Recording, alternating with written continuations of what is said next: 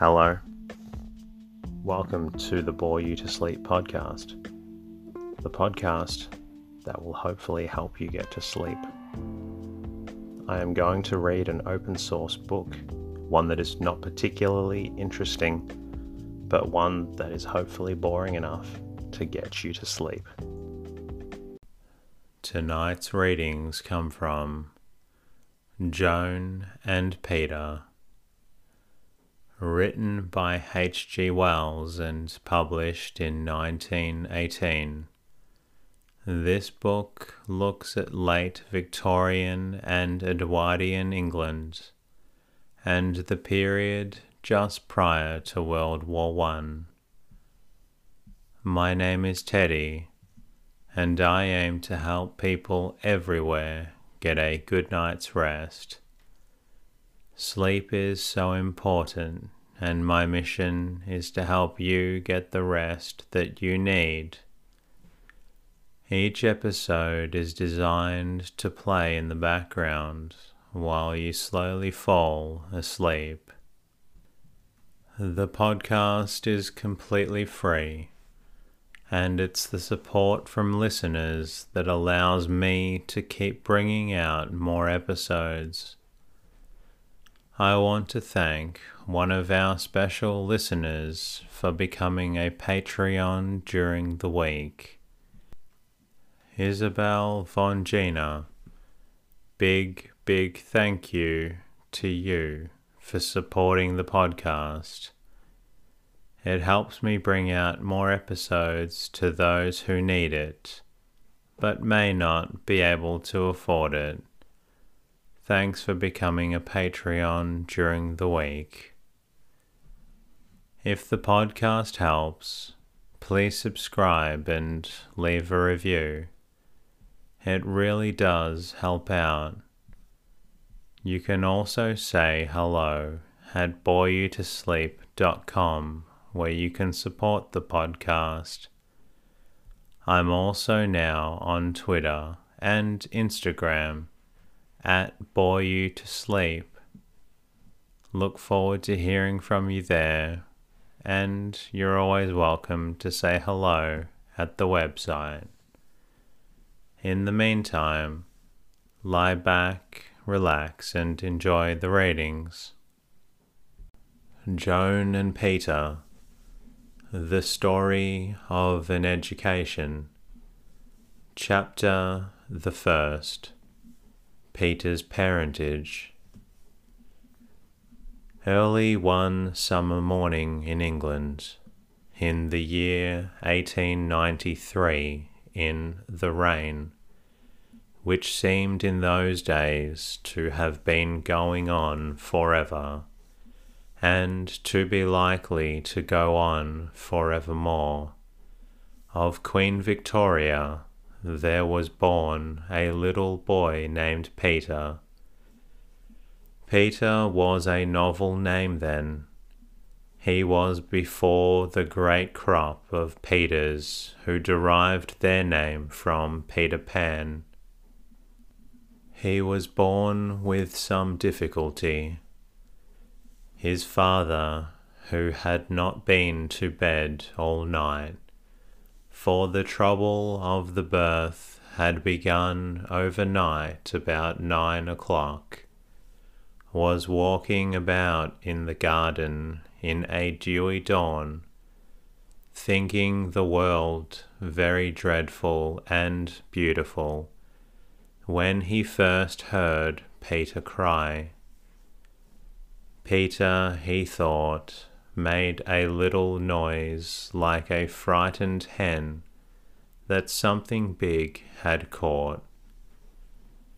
Peter's mother had been moaning, but now she moaned no more. And Peter's father stood outside and whispered, "Oh God, oh damn them and damn them. Why don't they tell me?"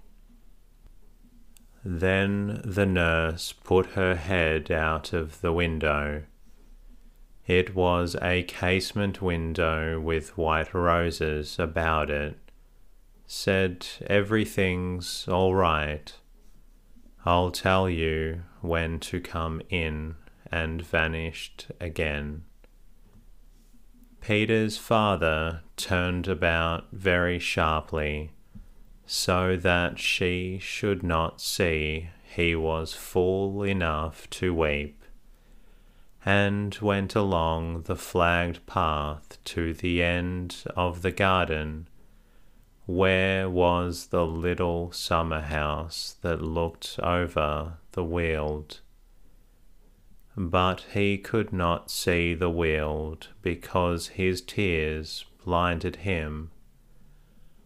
All night Peter's father had been thinking what an imperfect husband he had always been, and how he had never really told his wife how much he loved her, and how indeed until now he had never understood how very much he loved her, and he had been making good resolutions for the future, in great abundance, in enormous abundance, the most remarkable good resolutions, and one waking nightmare after another had been chased across his mind, nightmares of a dreadful dark grey world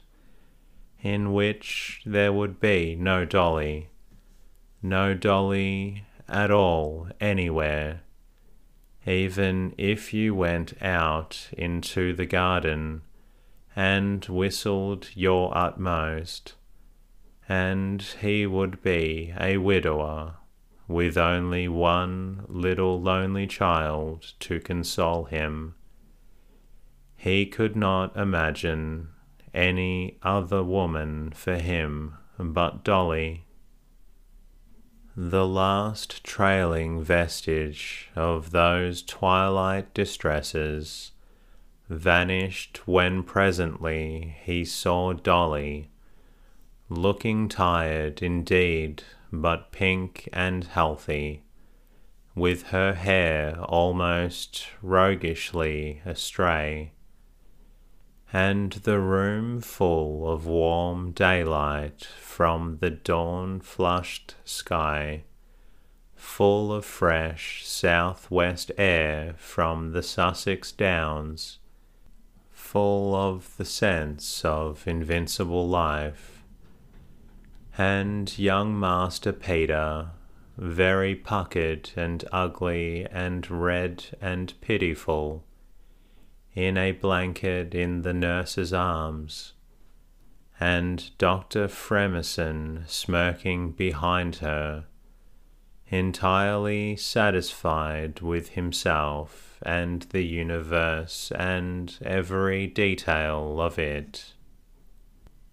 When Dolly had been kissed and whispered to, they gave Peter to his father to hold. Peter's father had never understood before that a baby is an exquisite thing.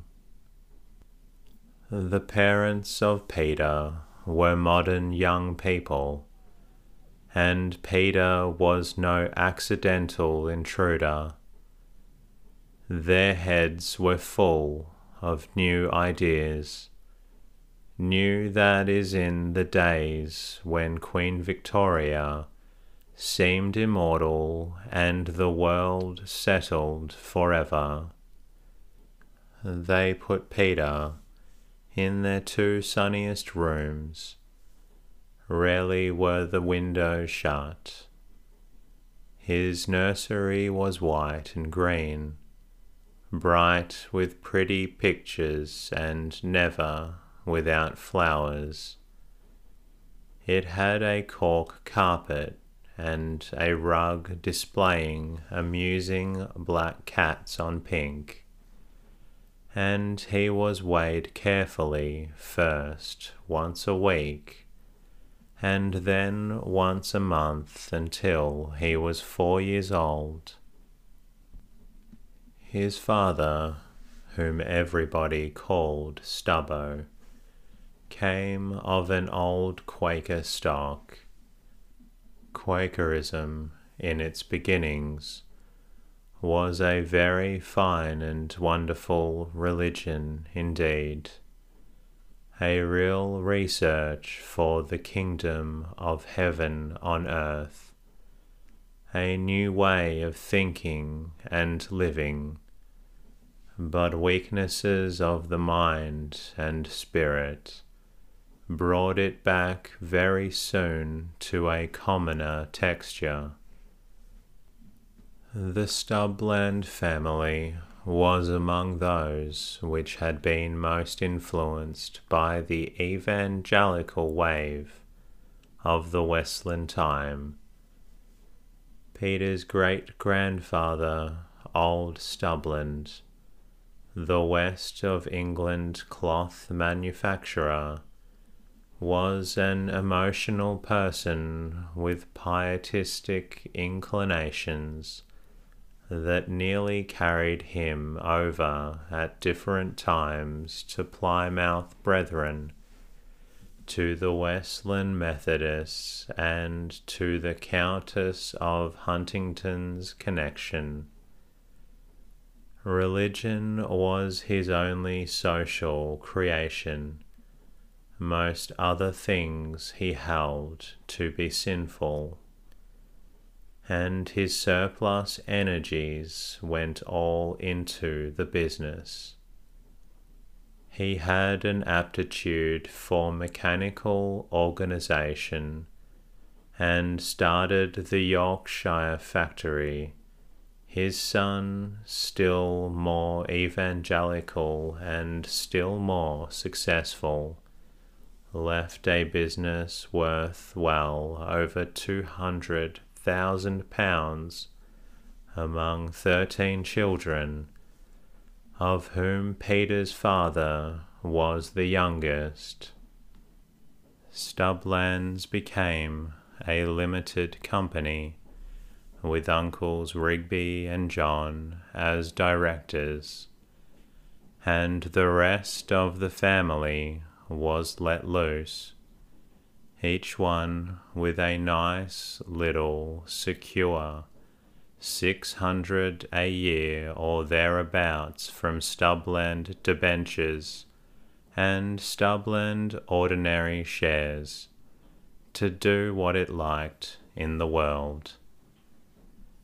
It wasn't, of course, told that it could do what it liked in the world, that it found out for itself, in the teeth of much early teaching to the contrary. That early teaching had been predominantly prohibitive.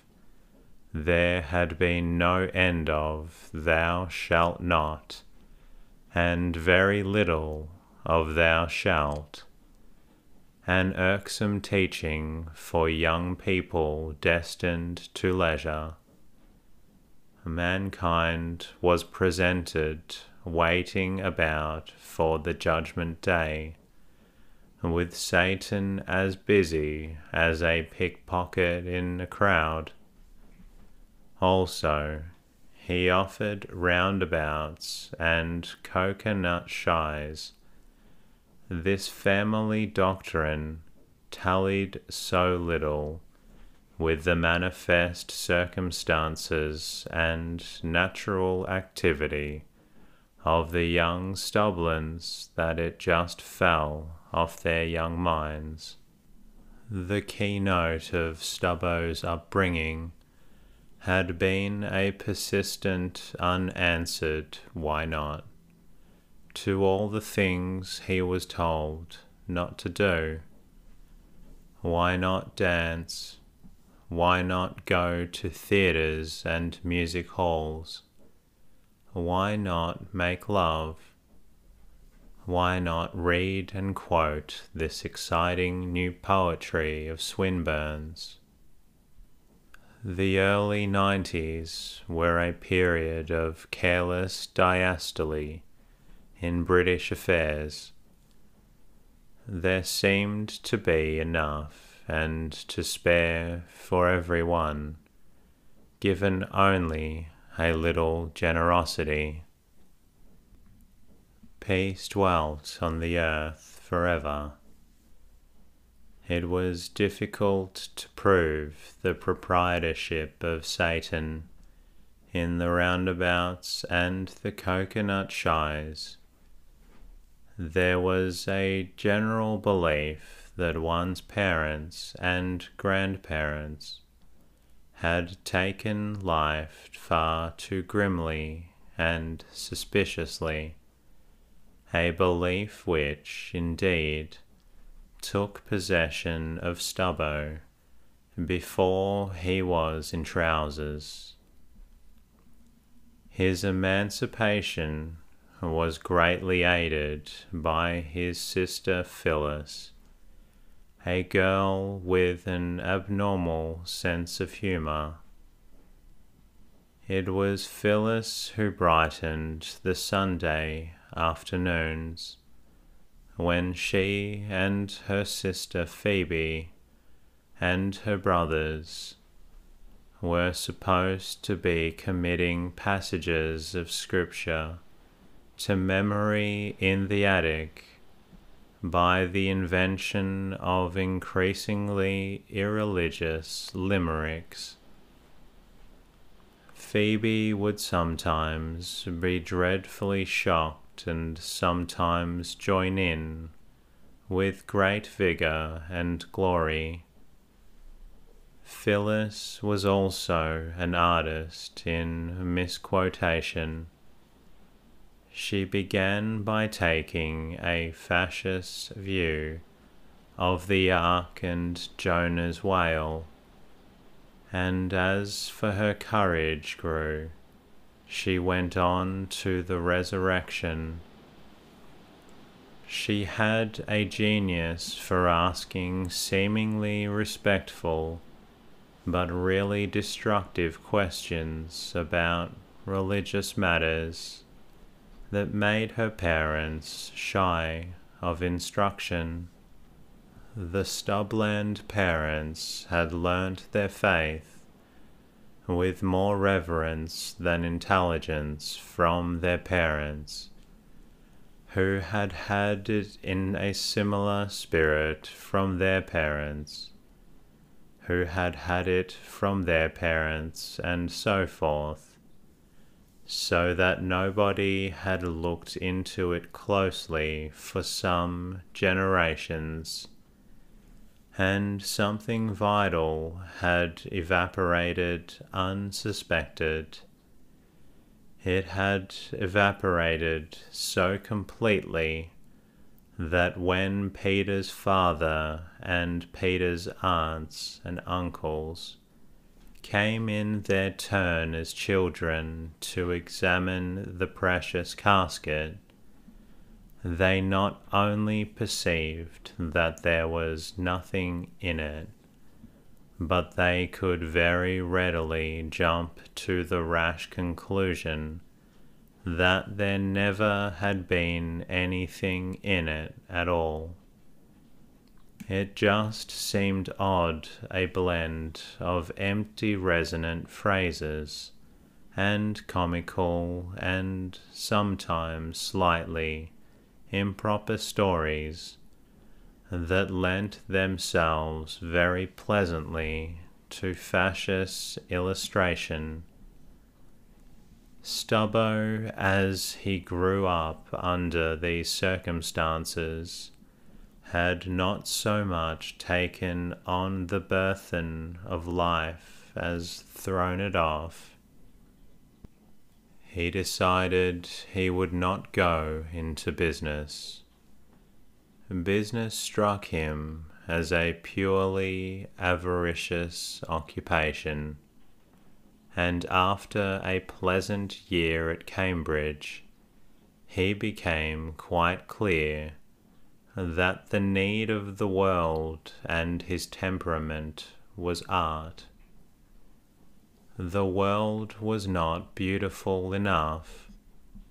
This was more particularly true of the human contribution. So he went into art to make the world more beautiful, and came up to London to study and to wear a highly decorative blue linen blouse in private, and to collect posters. People then were just beginning to collect posters. From the last stage of Quakerism to the last extremity of decoration is but a first step. Quite an important section of the art world in Britain owes itself to the Quakers and Plymouth Brethren, and to the drab and grey disposition of the sterner evangelicals. It is as if that elect strain in the race had shut its eyes for a generation or so, merely in order to open them again and see brighter. The reaction of the revolting generation has always been toward colour. The pyrotechnic display of the Omega workshops in London is but the last violent outbreak of the Quaker spirit. Young Stubland, a quarter of a century before the Omega enterprise, was already slaking a thirst for chromatic richness behind the lead of William Morris and the pre-Raphaelites. It took a year or so, and several teachers and much friendly frankness, to persuade him he could neither draw nor paint. And then he relapsed into decoration and craftsmanship. He beat out copper into great wheels of pattern, and he bound books grossly. He spent some time upon lettering, and learned how to make a simplest inscription beautifully illegible. He decided to be an architect. In the meantime, he made the acquaintance of a large circle of artistic people and literary people, became a Fabian socialist, abandoned Stubland tweeds for fluffy, artistically dyed garments, bicycled about a lot. Those were the days of the bicycle, before the automobile robbed it of its glory. Talked endlessly and had a very good time. He met his wife and married her, and he built his own house as a sample of what he could do as an architect. It was, with one exception, the only house he ever built. It was quite original in design, and almost indistinguishable from the houses of a round dozen contemporaries of Mr. Charles Voysey. It was a little low-browed white house with an enormous and very expensive roof of green slates. It had wide, low, mullioned casement windows. Its rooms were 8 feet high, and its doors 5'7", and all about it were enormous buttresses fit to sustain a castle. It had sun traps and verandas and a terrace, and it snuggled into the ruddy hillside and stared fatly across the world from beyond Limpsfield, and it was quite a jolly little house to live in when you had learnt to be shorter than 5 feet 7 inches, and to dodge the low bits of ceilings and the beam over the ingle nook, and therein to crown the work of the builder, Peter was born. Peter's mother came from quite a different strand in the complicated web of British life. Her people, she was brought up to call them that, were county people, but old-fashioned and prolific, and her father had been the 6th son of a 3rd son, and very lucky to get a living. He was the vicar of Long Downport, and an early widower.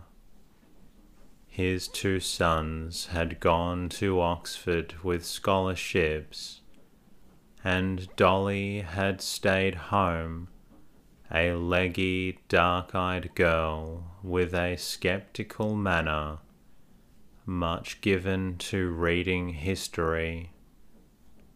One of her brothers passed from Oxford into the higher division of the civil service and went to India.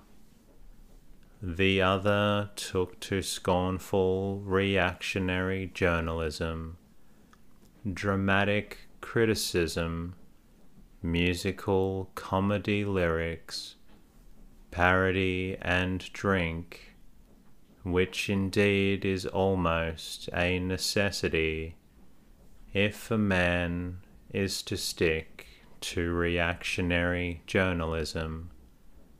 This story will presently inherit Joan from him.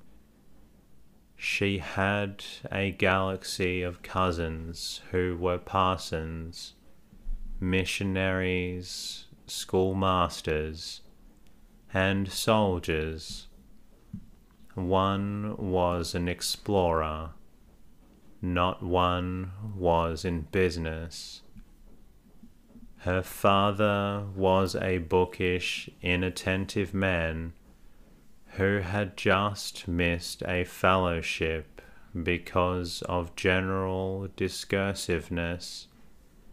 He could have afforded it. He would have been very liberal indeed in his theology, and like grains of pepper amidst milder nourishment, there were all sorts of sceptical books about the house. Renan's Life of Christ, Strauss's Life of Christ, Gibbon, various 18th century memoirs, Huxley's essays, much Victor Hugo, and a collected Shelley, books that his daughter read with a resolute frown, sitting for the most part with one leg tucked up under her in the chair, her chin on her fists and her elbows on either side of the volume, undergoing assimilation. Her reading was historical, and her tendency romantic. Her private daydream through some years of girlhood was that she was Caesar's wife. She was present at all his battles, and sometimes when he had had another of his never altogether fatal wounds, she led the army. Also, which was a happy thought, she stabbed Brutus first, and so her Caesar, contrariwise to history, reigned happily with her for many, many years. She would go to sleep of night, dreaming of Mr. and Mrs. Imperator, driving in triumph through the gates of Rome, after some little warlike jaunt. Sometimes she drove, and also they came to Britain to drive out the Picts and the Scots, and were quartered with her father in Long Downport, conquering Picts, Scots, Danes, and the most terrific anachronisms with an equal stoutness and courage. The private title she bestowed upon herself, and never told to any human being, was the Imperatrix. As she grew up, she became more desirous of more freedom and education. After much argument with her father, she came up to an aunt in London, and went to study science in the Huxley days as a free student at the Royal College of Science. She saw her future husband at an art student's soiree. He looked tall and bright and masterful. He had a fine profile, and his blonde hair poured nobly off his forehead. She did not dream that Peter's impatience for incarnation put ideas into her head. She forgot her duty to Caesar, and imagined a devotion to art and beauty. They made a pretty couple, and she married amidst universal approval. After a slight dispute whether it was to be a religious or a civil marriage, she was married in her father's church. In the excitement of meeting, appreciating, and marrying Stubbo, she forgot that she had a great pity and tenderness and admiration for her shy and impulsive cousin, Oswald Sydenham, with the glass eye and cruelly scarred face, who had won the V.C. before he was 20 at the bombardment of Alexandria, and who had since done the most remarkable things at Iceland. It had been quite typical heroism that had won him the V.C. He had thrown a shell overboard, and it had burst in the air as he threw it and pulped one side of his face.